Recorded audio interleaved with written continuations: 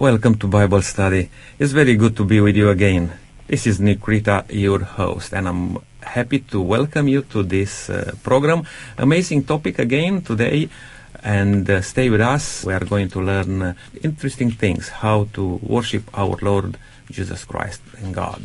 Today I would like to just welcome our panel here again, and I will start with Brenton on that side. Brenton, thank you for coming on. Always a pleasure, Nick. Helen, thank you. Thank you. I feel it's a blessing to be here. Thank you.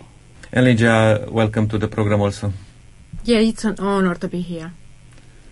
Len is our facilitator for today, and we get used to Len's type of organizing these studies. And thank you, Len, for putting time and efforts in preparing this. And I will just hand it right to you. Very welcome. And hello, listeners. It's great to be with you today.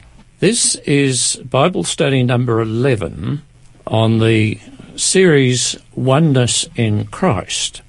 And today we are talking about unity in worship. In last week's study, we considered various biblical examples of broken relationships involving some key individuals in the early Christian church, and how the relationships were restored and unity was re-established in place of discord. One of the key factors in making restitution is forgiveness, where the victim forgives the perpetrator. In one case, a third party pleaded with the victim to forgive by appealing to his Christian principles. Being a peacemaker is a noble work, although unless at least one party is willing to forgive, peace may not be possible. We also highlighted that in many cases it may be possible to forgive, but not possible to forget.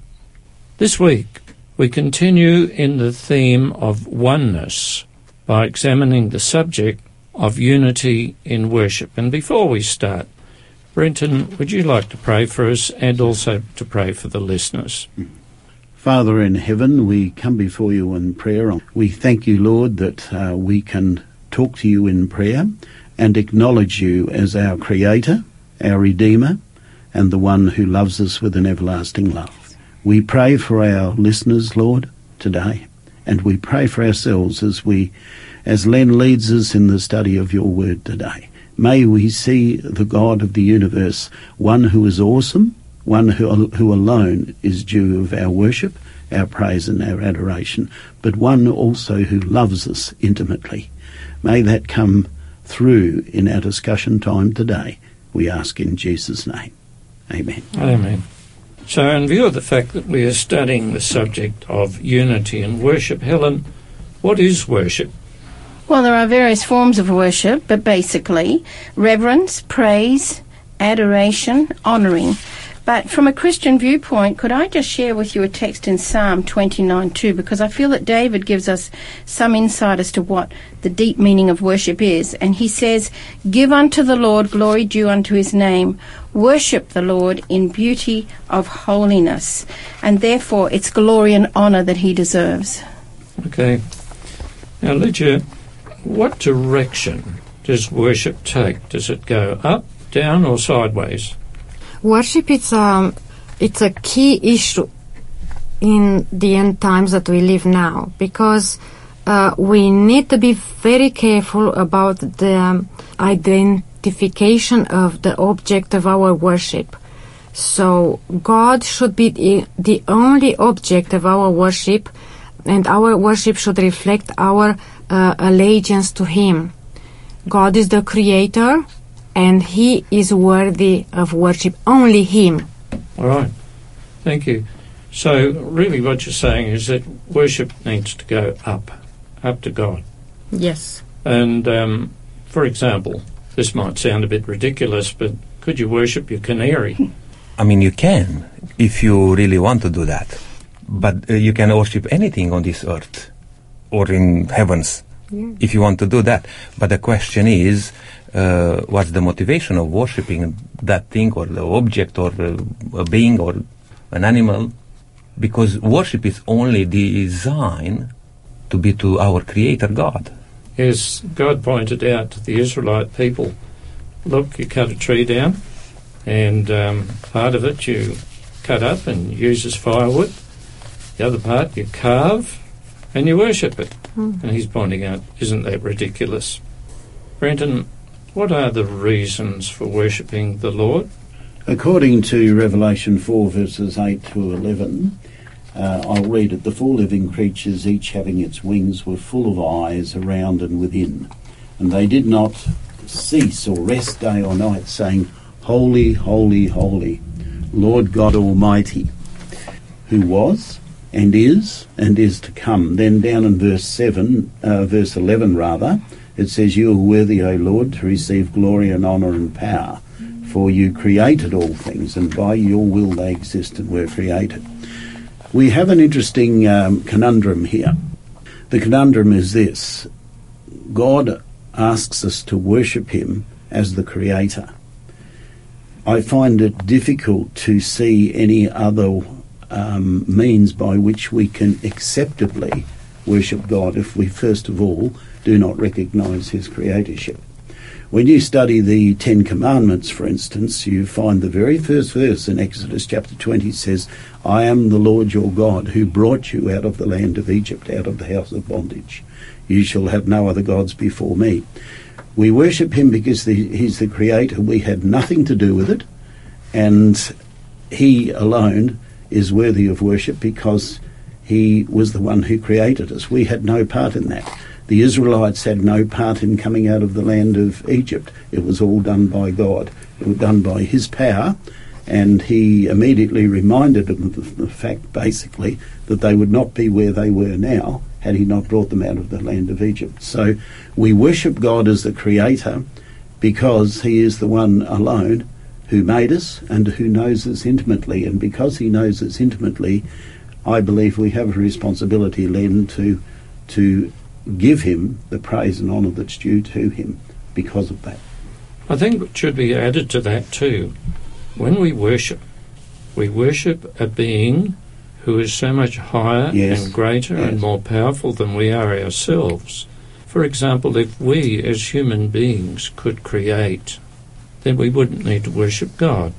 But because we can't create life, therefore it's an indication that God is higher than us. Therefore, worshipping him, we recognise him as such and we reach out to him. Helen, in Revelation chapter 5 and verses 9 and 12 is part of a scene in heaven where angelic hosts are worshipping Jesus, the Lamb. Would you mind reading Revelation chapter 5 verses 9 and 12? And I'll ask you a question about that afterwards. Yes, I'd love to. And it would be great if we could actually see this in our own mind, because it's really quite awesome. It says, And they sang a new song, saying, You are worthy to take the scroll and to open its seals, for you were slain and have redeemed us by God, by your blood, out of every tribe and tongue and people and nation. And verse 12 says, saying with a loud voice, Worthy is the Lamb who was slain to receive power and riches and wisdom. And just before you ask the question, then, just if we notice the words there, why are they doing this? Because he was slain, Jesus was slain on the cross. Jesus has redeemed us to God by his blood. And they are saying these things, in their song. It's just a beautiful song. So what was that word? The word that encompasses all that is worthy. Worthy. Worthy, yes. Now, I know Helen's partly answered this one, Brenton, but you might have something to add. The question is, why was or why is Jesus worthy? Helen has certainly touched on a particular aspect of it. If we look at these two verses again, verse 9 and verse 12, it gives the reason as to why he is worthy, because he was slain. I think it's fair to say that these 24 elders are people who have been redeemed from the earth. That is why they are reflecting on the fact that they have been redeemed out of every tribe and tongue and people and nation. What is important, I believe, Len, in addition to what Helen has said, is this. there is a recognition that here the God of the universe, the Creator, Jesus as the Creator of all things, would so condescend as to die for sinful human beings. Now, it's not only a recognition of the act of redemption, it's a recognition of how far the God of the universe had to descend in order to carry out this process. Yes. Well, here's a personal... Oh, Nick, you want to say something first? I just want to add a few things, because we're talking about who to worship, and earlier was that question, I mean, if we can worship anything else, like Canary. You mentioned the canary. It's sad when you see people worshipping things, even though we may, we said that we worship somebody who's a creator, our God who's the creator. When we create something, and you point out, Len, about that, we take a piece of wood and you make an idol and we worship it, because we create that idol. But what's that idol doing to us? God is doing something for us. He created, or He redeemed us through Jesus Christ, and that's why we worship Jesus Christ as a Redeemer. But the misunderstanding is that sometimes people are worshipping objects because they think those objects do something to them. For example, icons and other things. I'm coming from a Orthodox background, and I know how strong it is to worship an icon, because that icon may do some miraculous things to you. Now, is that the icon doing that thing, or is that what's happening there? Because we'll come later on to touch on the subject of false worshipping, and probably we can talk a little bit more about that. But just I want to say that we need to really have the clear picture in our mind who God is and what God wants from us in terms of worshipping Him. Well said. Helen, this is a personal question, and everybody can say what you think about this. Why do you worship the Lord? Oh, Len, have you got an hour or two to spare? Why do I worship the Lord?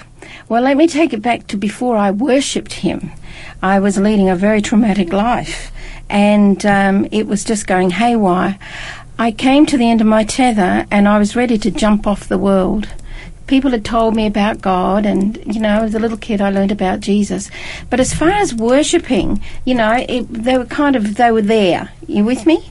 Until I got to the end of my tether, and He showed me very clearly that He cared for me, that He loved me in the state I was in, that He loved me.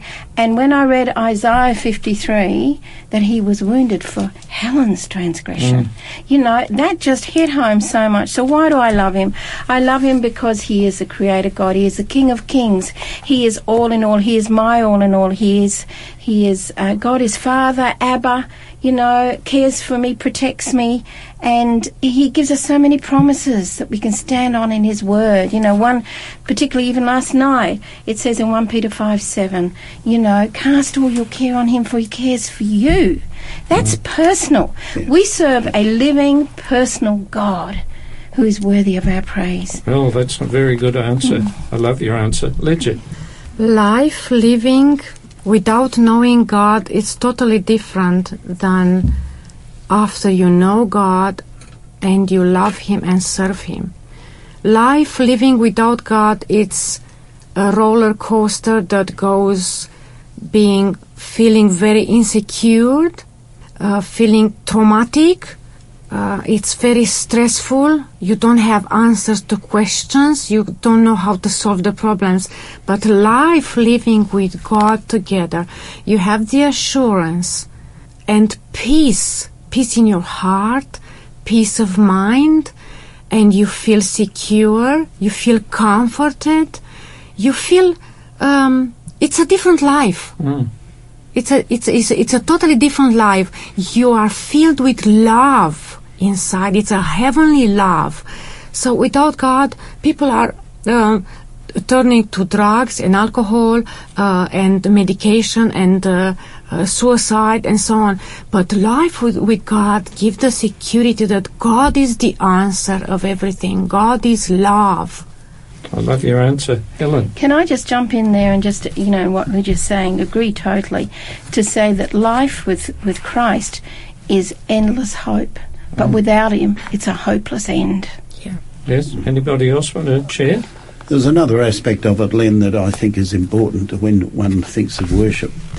Some of the best memories I have was back in my Pathfinder days when we used to go up to Burra Creek Gorge and we used to camp.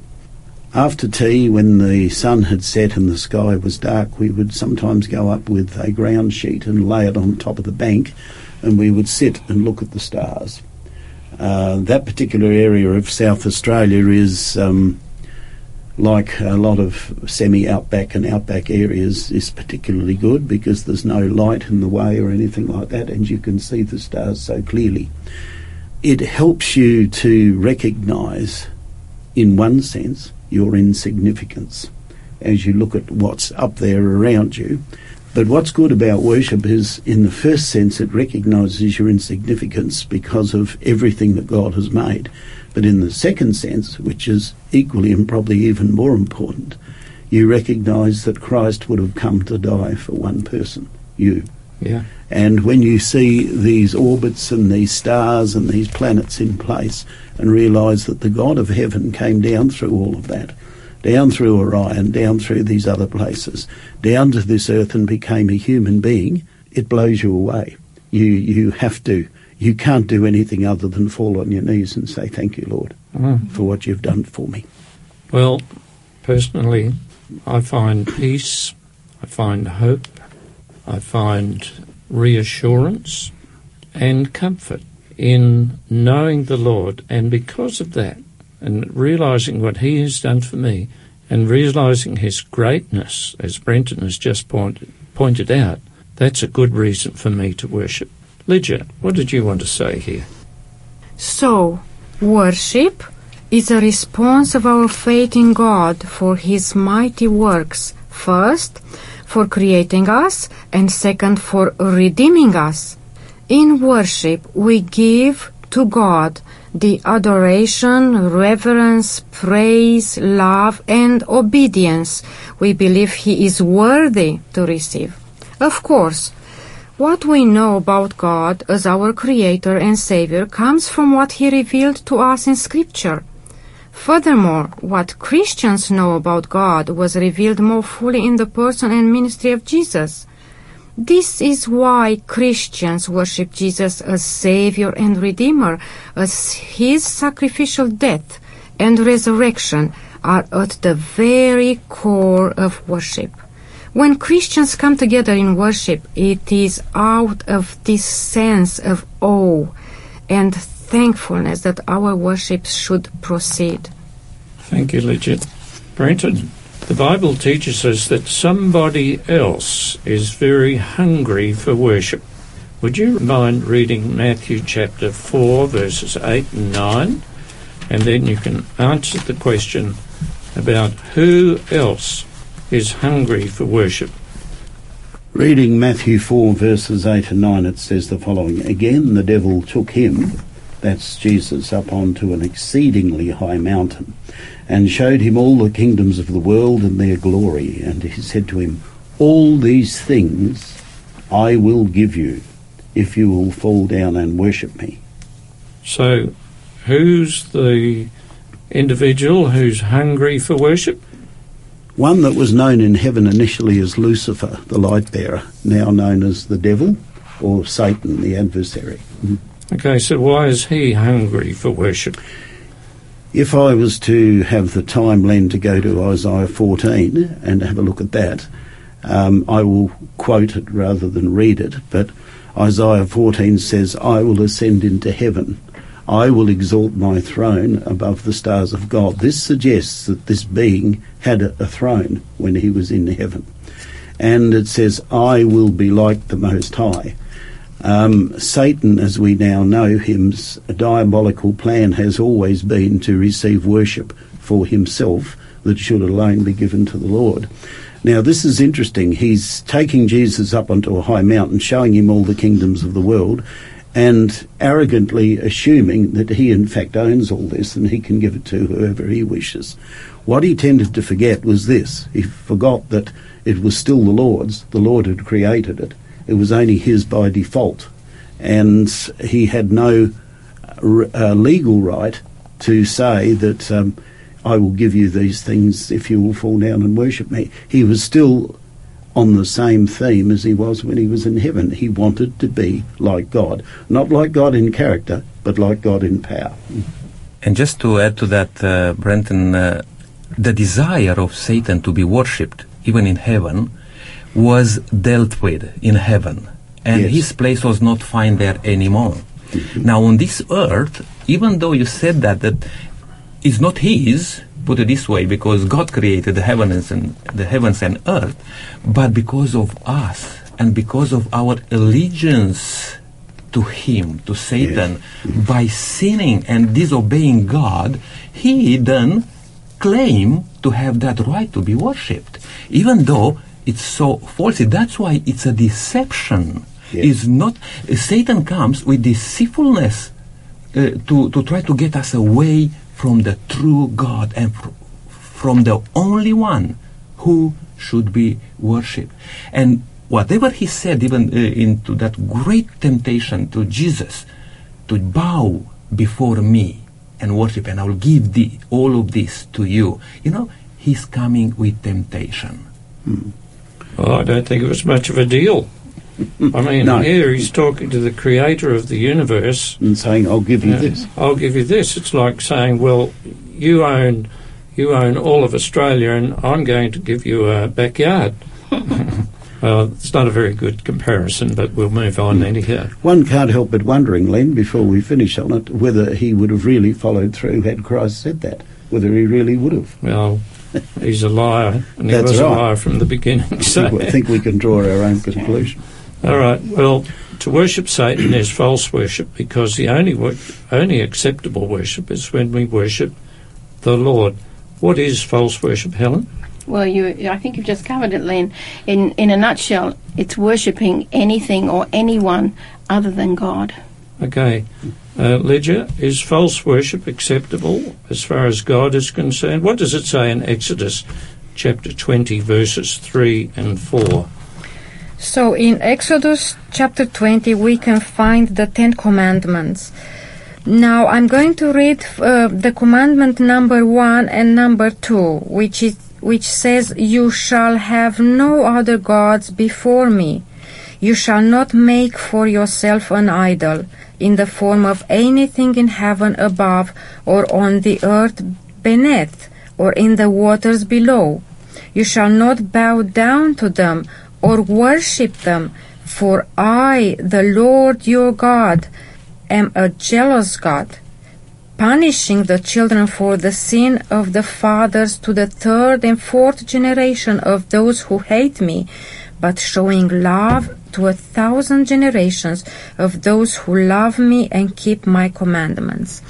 So we observe in these 2 commandments that God tells us, God guides us, and He's asking us that we shall not have another gods before Him, because He is the one who has to be worshipped, because He is the Creator. Now we observe here a false worship, 2 types of worship, the true worship and the false worship. So maybe later on we should cover about this, but we have to make a distinguish between true worship and false worship. So true worship, of course, is the worshipping of God. False worship is worshipping of anything that's not God. For example, idols. For example, yourself, because the New Age movement promotes this idea that God is within you, that you are a God. It also rules out animism, where people worship nature, might worship trees and things like that. Now, we have an example, Brenton. Oh, I'm sorry, before we get on to that, Helen, I didn't acknowledge you, my fault. That's okay. I was just going to add to what you were saying. People today worship power. They worship athletes. They worship movie stars. Anything and everything. They literally, make it into an idol. And that's what God says, no. Len, can I just make a quick comment before we move on? Go ahead. Just, shall we say, continuing on from what Helen said, when you're worshipping other people or other things or whatever, the whole object of worship is to raise your thoughts and your nature to a higher level. Worshipping something that's on the same level as you is not going to do that. It will actually degrade you rather than elevate you. We would call that, I've heard this expression, worshipping the creature rather than in place of the Creator. Yes, Lydia? I would like to mention that in true worship we find several important features, like, number one, it is directed to God and Him alone. Second, it is never forced. So it's a spontaneous response to the character of God and His redemptive actions on our behalf. And it begins from the heart, from our heart, and not from the expectations of others. And third, worship, it's not simply a Sabbath morning activity or a part of a worship service. It is a lifestyle. We are to live and breathe our responses to what God has done for us. And true worship has the potential to unite us in ways not possible otherwise. So when we focus our lives on worshipping the Creator of our faith, we are less likely to see the things that divide us, whether alone or in a worship service. We worship with others around the world, giving honor and glory and praise to the only one, God. Thank you, Lydia. Down through the ages, there's been a lot of pressure put on people who want to worship God, but others don't want that. And so some of these people have been persecuted, martyred, lots of pressure put on them. In the Bible, in the book of Daniel, Brenton, is a case of what we call the three worthies, the three friends of Daniel, Shadrach, Meshach, and Abednego, who that was their Babylonian name. What was it? Azariah, Mishael, and Hananiah, Mishael, and Azariah. That's in right. that order. Yes. Okay. There's a story in there recorded about what happened with these young men. Would you like to read Daniel chapter 3, verses 16 and 18, and perhaps just embellish a little bit? Sure. Shadrach, Meshach, and Abednego answered and said to the king, O King Nebuchadnezzar, we have no need to answer you in this matter. If that is the case, our God, whom we serve, is able to deliver us from the burning fiery furnace, and He will deliver us from your hand, O King. But if not, let it be known to you, O King, that we do not serve your gods, nor will we worship the gold image which you have set up. Just a brief explanation on this. Historians believe that possibly there had been a mutiny in the army at some point in time, and Nebuchadnezzar felt it necessary to bring all the officials together in order to get an unqualified pledge of allegiance from them towards himself. However, I think also lurking in the back of his mind was the image of Daniel chapter 2, where he was described as the head of gold, but then subsequently there were other metals such as silver and bronze and iron, etc., etc. I think his intention here, and it's interesting, when you read the very first couple of verses of Daniel 3, it says they were called together to the dedication of the image. The dedication of something, the dedication of anything, whether it be a building or whatever, is usually to set it apart for a certain use. In Christian terminology, dedication means to set apart for a holy use. So here is a king demanding the allegiance of his subjects by not only attending the dedication, but by forcing them, on pain of death, to kneel and worship this particular image which he had set up. Here is an absolute classic example of a tyrant forcing other people to worship him and an object that he has set up on pain of death if they don't do it. But what I like about this, Len, is that these three boys basically said to him in very simple, everyday language that we would use in Australia, we don't need to go into a huddle to talk about this. We have already made up our minds. Our minds are made up. We are committed to the Lord of heaven and earth, the one who created us, because they use the term, we will not serve your gods. Now, Nebuchadnezzar's chief god was Marduk. We will not worship Marduk, nor will we worship the image which you have set up. In other words, we want nothing to do with your religion. We will worship only the true God. I believe in 2018 we need that kind of courage, Len, as Christians, as we walk and work amongst a secular society. And I'd like to turn it around a little bit from a different point of view.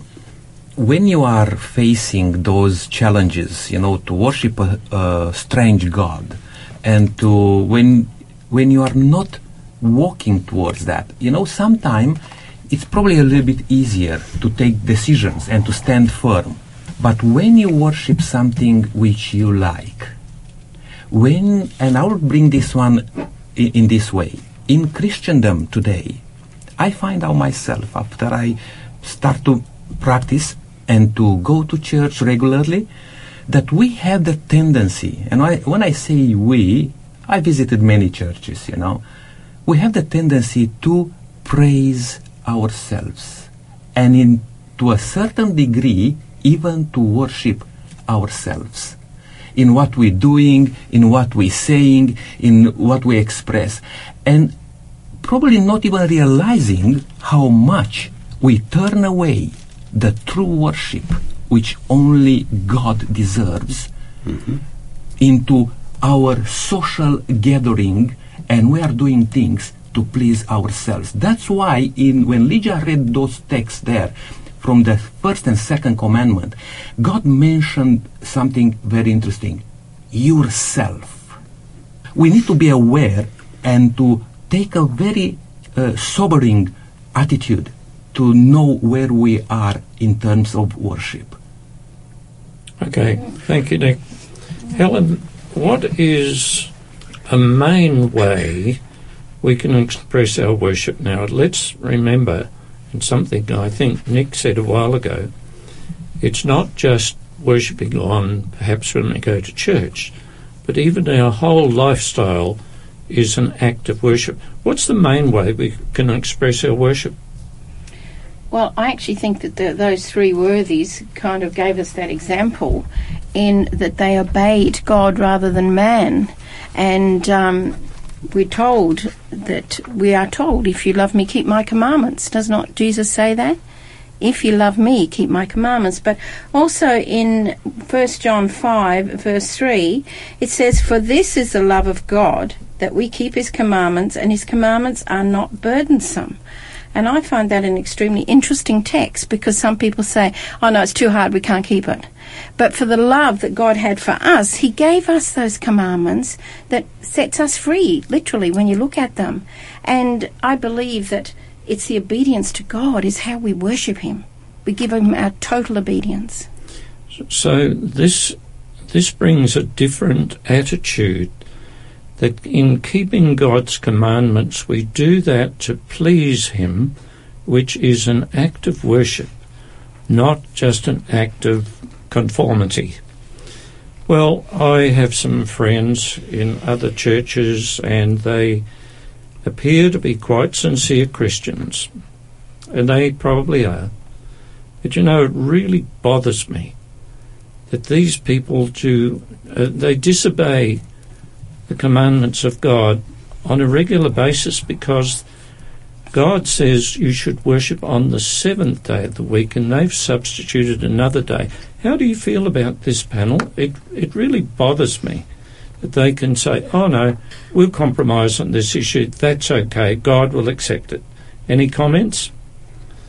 I'm with you, Len. It bothers me too, but then I think back, some people do not keep his commandments because they don't really fully understand them, number one. But if they do understand them, it is a choice. We have a choice, and they can say, yes, I am going to honour God, I'm going to obey him, or no, I choose not to, and they'll come up with all sorts of reasons. I do remember a minister I spoke to of a particular denomination who was convicted on the Sabbath, being the seventh day of the week. But yet he was a Sunday keeper, and he also taught his congregation, to keep Sunday. And I remember saying to him once, I said, why, if you are so convicted about the Sabbath, why do you not keep it, and why do you not teach your people to do that, to obey God? And he said, if I do that, I will lose my job. So for him, it actually came down to his job, which, I thought, boy, that's a pretty big price to pay, really, to turn your back on God's commandments. I believe that if I'm serving the Lord with all my heart and all my mind, and I surrender everything to God, God, through the Holy Spirit, is going to lead me and bring me more light into my mind and into my heart, and I will understand all the 10 commandments, and I will understand everything what God requires me to be His devoted child, the way He wants me to be. So He will make me understand that the Sabbath is the one in the 4th commandment to be kept and holy as God did at His creation. So this is what I believe. The Holy Spirit brings more light into my mind and heart to understand and love God the way He wants me to do. You've put into words something I've thought of. You see the commandments as a privilege and not a burden. And I was just going to come to pretty much a similar thing, Glenn. We're talking about, and particularly we mention Sabbath here, because we are Sabbath keepers ourselves here. Yes. And we raised up that concern. But there are many other things, in Christendom where people have different opinions and different approach to things. But I would like to just point out 2 things. We are talking about true worship and false worship. And even though Satan didn't have the rights to claim that he needs to be worshipped, he did in front of our Lord Jesus Christ. Now, there will be people today, and we're talking here about the day of worship, but there will be people who will say, you know what, we need to be worshipped because we put up and require the worship on a different day. And then, as Peter and John said, now you tell us, who should we listen to man or to God? Now we have in the Bible the requirements of God, and God is plainly telling us what to do. Are we going to be trapped and deceived by man? All right, okay. Now, we've been talking about worship in the past, but the book of Revelation is talking about modern times and future times. There's a message there for the people of the world. Lydia, would you read Revelation chapter 14, verses 6 and 7? Then I saw another angel flying in mid-air, and he had the eternal gospel to proclaim to those who live on the earth, to every nation, tribe, language, and people. He said in a loud voice, "Fear God and give Him glory, because the hour of His judgment has come. Worship Him who made the heavens, the earth, the sea, and the springs of water." Okay, so who's to be worshipped? God, the Creator of the universe. All right, thank you. There's a question that I think needs to be asked. Why is this message relevant for the end times? Because worldwide there is a widespread belief of the non-existence of God. Yeah. Okay. Brenton, in Revelation chapter 14, verses 9 and 10, there's a warning about false worship. Would you read that and then perhaps just make a brief comment? It says, "Then a third angel followed them, saying with a loud voice, If anyone worships the beast and his image and receives his mark on his forehead or on his hand, he himself shall also drink of the wine of the wrath of God, which is poured out full strength into the cup of his indignation." So who's the beast? Who's the image? The beast is the power through whom Satan works in the world today.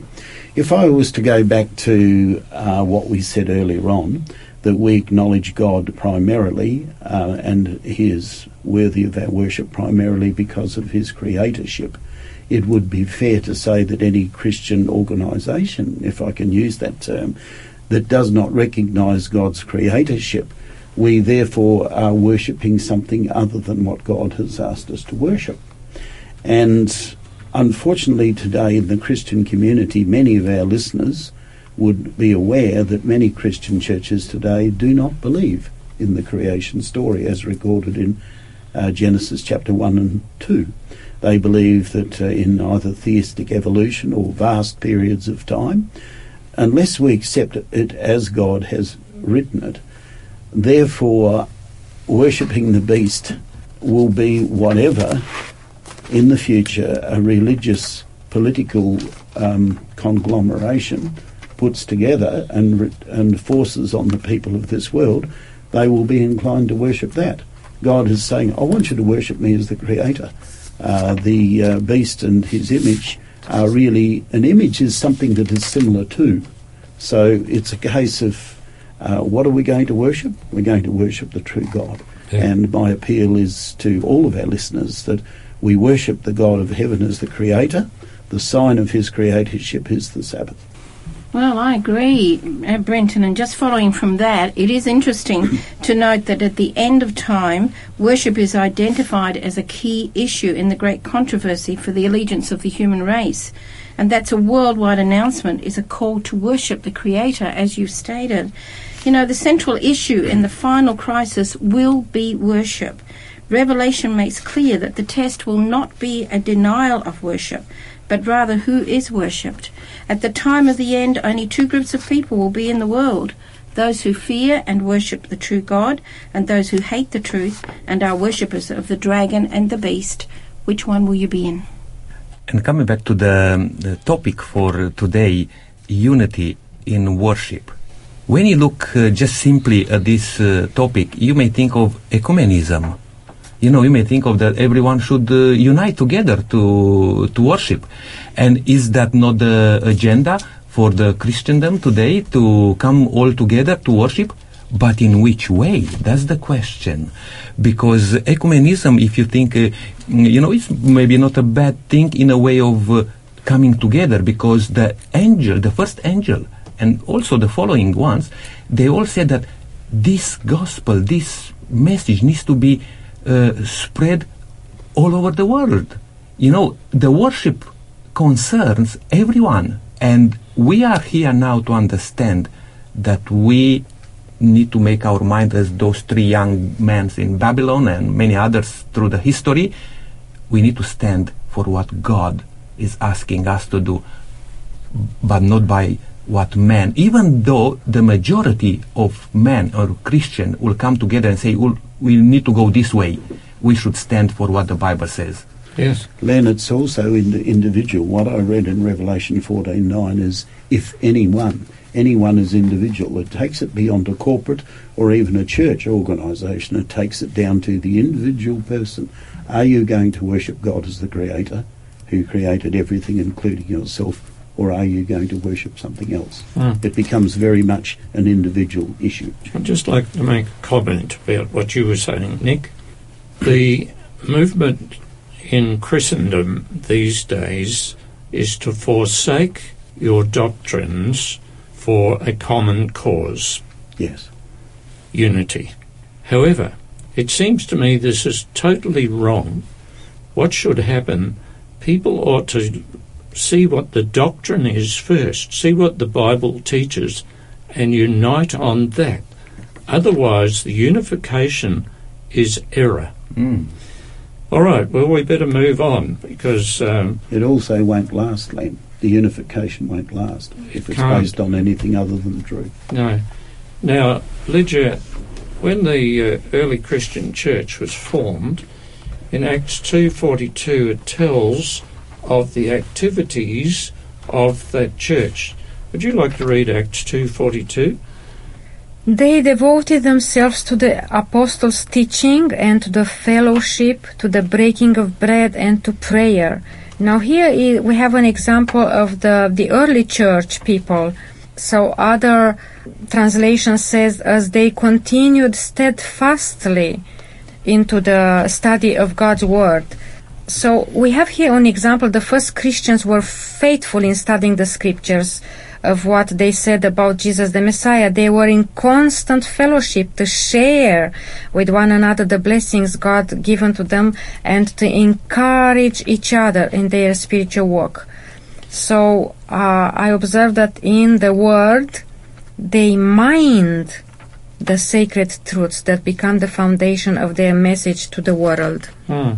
So there were 4 aspects there, and the one that I would like to highlight on here, and Helen, I'll ask you this.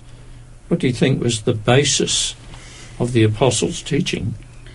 Well, I believe it was God's Word, the Scriptures, but others studied the Scriptures too, but they were looking for the wrong thing. As we're told in Luke 24, verse 27, Jesus spoke to the disciples on the way to Emmaus, those that had just witnessed what had happened. And he said, and beginning at Moses and all the prophets, it says, he expounded to them in all the Scriptures the things concerning himself. So the Scriptures, Jesus said, is about him. And also, if we look over in John 5:39, it says, you search the Scriptures, for in them you think you have eternal life, and these are they which testify of me. I believe that's what the apostles were doing. They were testifying of Christ through the Word.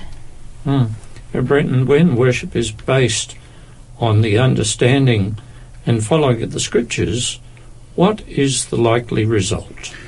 I won't read Acts 17, 11 and 12, but I'll just summarise it.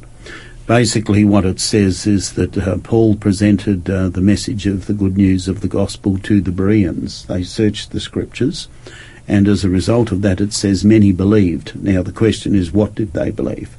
They believed that through the Old Testament Scriptures that they'd been studying, and the Psalms and the prophets, what they believed is that Jesus Christ was the Messiah, that he died on the cross for their sins, that he rose again and ascended to heaven, and they now wished to become his disciples. It's no different in 2018. When a person believes in Jesus as their personal saviour, they become a disciple of Jesus, and they therefore want to share that discipleship. They want others to become his disciples as well.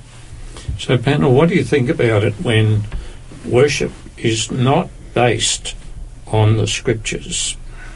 Deception can come in very quickly, lead you astray. We need to have sola Scripture, stand on the Bible. Yes. In my studies over the years, one thing that's been brought home to me, the best information to provide is the original source, where possible. Where somebody departs from the original source, you can get anything. And this has happened in Christendom. There are doctrines being taught which are not scripturally based. They're just man-made ideas. Yes. And that, of course, breeds disunity in Christianity. The other aspect, Len, I believe, in regard to this question, what do you think when worship is not based on Scripture? Worship becomes very much an individualistic matter.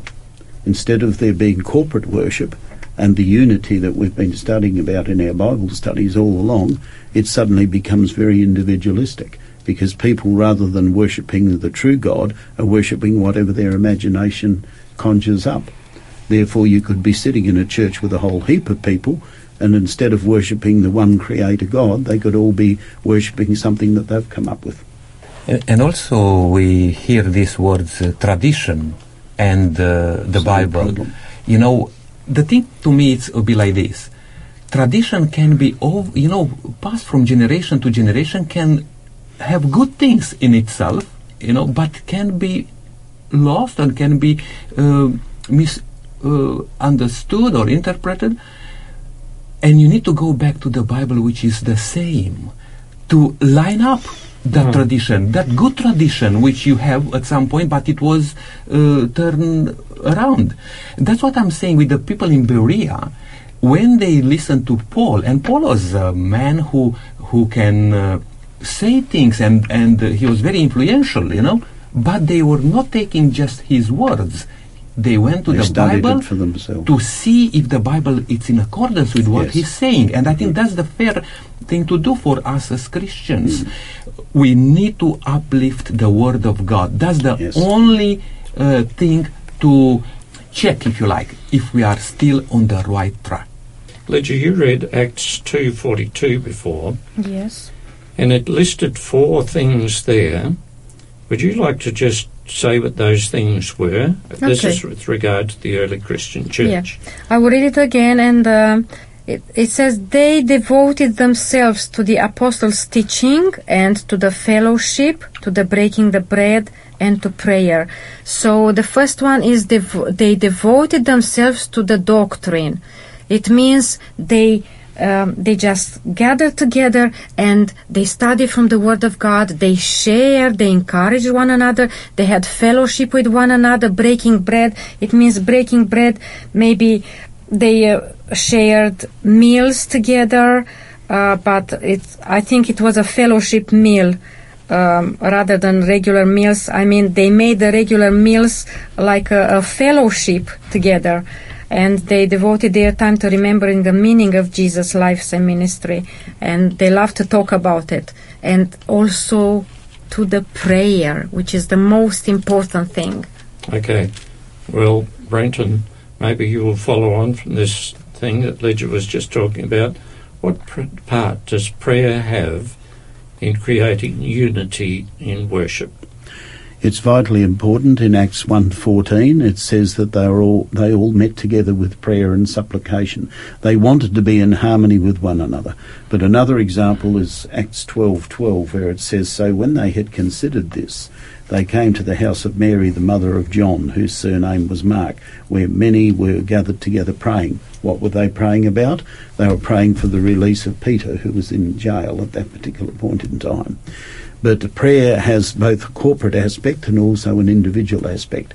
These people were so united that they were together in prayer, pleading with God to release Peter. And, of course, the rest of the chapter reveals that's exactly what happened. So the question is, why pray? Why prayer? I mean, you've got the Scriptures, you study the Scriptures, and you do all the rest of it. Why prayer? Can I answer my own question? You may. I think prayer is also asking for the guidance of God. Sometimes we read stuff in the Scriptures that are not that clear, but by asking God to reveal Himself to us, we are inviting Him to fill us and teach us. And if I can continue on that, Len, it's not only just to find out, what God says, but also to receive strength, to stand for what you believe in, because the pressure is on. Even today we live under so much pressure, from all sorts of doctrines. And I would like to just mention something Lydia said about that prayer and supplication and in the doctrines of the apostles. When you mention the word doctrine, it's already starting to say, oh, you see, doctrines, we are not to follow doctrines of men. But what I want to just point out here is that when the Bible says in the doctrine of the apostles, is the doctrines which Jesus Christ Himself laid down. And Jesus taught them and teach them and said, now go and teach and preach all over the world the things which I have taught you and commanded you to do. It's interesting when you mention the word doctrine of the Bible, nothing wrong with that. But when it's doctrine of man, we may have some problems. I very much do. Well, we're reaching the end, and I'm going to ask the panel soon, in the last few minutes, to share, perhaps in a nutshell, a short message. But I'd like to say this first. Unity in worship depends on a whole range of things, but amongst the most important are acceptance and obedience to the teachings of God's Word. We also need an attitude of acceptance, a willingness to share, plus communication with our Heavenly Father and each other. Given these, despite cultural and other differences, our corporate worship will be uplifting, satisfying, and happy. All right, panel, does anybody have a take-home message today, just in very short form? Can I comment very briefly, Len, on prayer, the last aspect that we just looked at? The longer I live, the more I believe that prayer is to bring us into harmony with what God wants, rather than just sharing with Him what we want. God already knows what we need. What we need to do is find out what he wants. Yes. Anybody else? Yes, I'd just like to make a comment, if I may. True worship is a lifestyle. It's not a once a week worship. It's a lifestyle. We're to live and to breathe our responses to what God has done for us. True worship has a potential to unite us in ways that are not possible otherwise. And, you know, through studying the scriptures and praying, we can have that daily experience with Christ that we need individually and as a church. It really is a very powerful way that will change the communities that we are in and change the world. And as we experience that relationship with Christ, we can experience unity and relationships in our churches. Thank you. Anybody else? Lydia?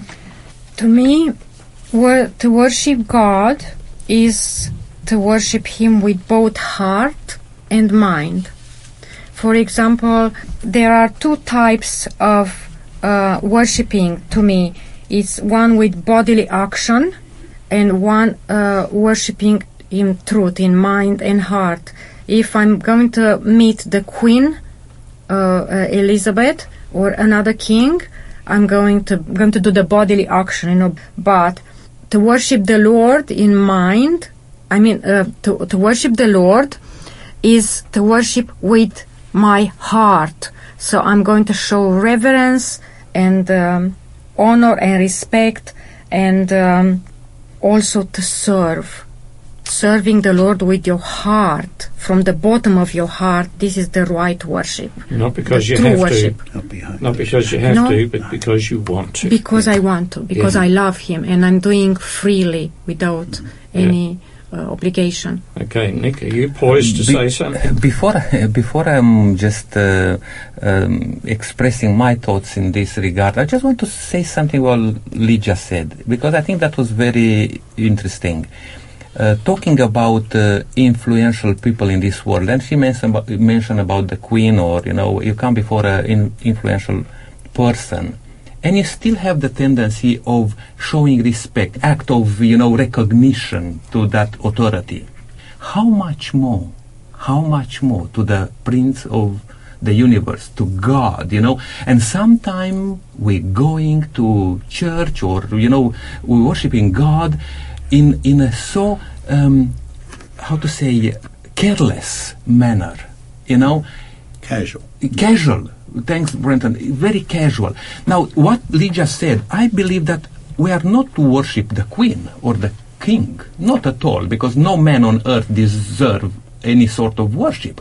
But it's an attitude, and because of that, we need to learn how we should approach God in our worship.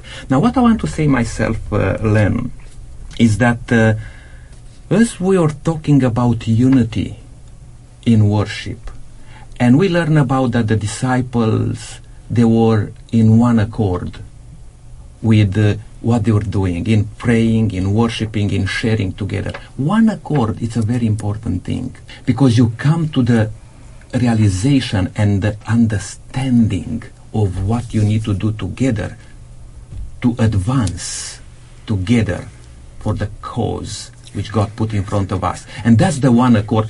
But when somebody, and we were talking a bit earlier about unity under the ecumenism influence, now those people say, you know what, you do what you want to do in your own thing, but together we need to recognize one thing. Now, that's not one accord. That's a suggestion, in what you should do and what how should you come together. I'll just say this to finish off myself here. Let's be honest with ourselves and check ourselves with what God wants. And that, what Brenton said, we need to do individually. If we do it individually, it will come together as one, even in our gatherings. And it comes in my mind also the fact that when we say worship, we relate the worship with a religious service, but it's not that. Worship, it's a lifestyle. We worship the Lord in whatever we do. Not only singing and praying and studying the Bible, but worshiping, it's my lifestyle, every minute of my life is a worship to the Lord. Okay, well, our enemy, the clock, is against us, and we've probably taken a bit longer than we should have, but thank you, panel, for your input today, and listeners, thank you for listening. Before we close, I'd just like to pray. Father in heaven, you've given us clear guidelines about how we should live, who we should worship, and what we should do about it. We pray that each person who's listening to this program today might make a resolution to honour and serve you no matter what, just like the three worthies we've read about today in the book of Daniel. I pray this in Jesus' name. Amen. Amen. Amen.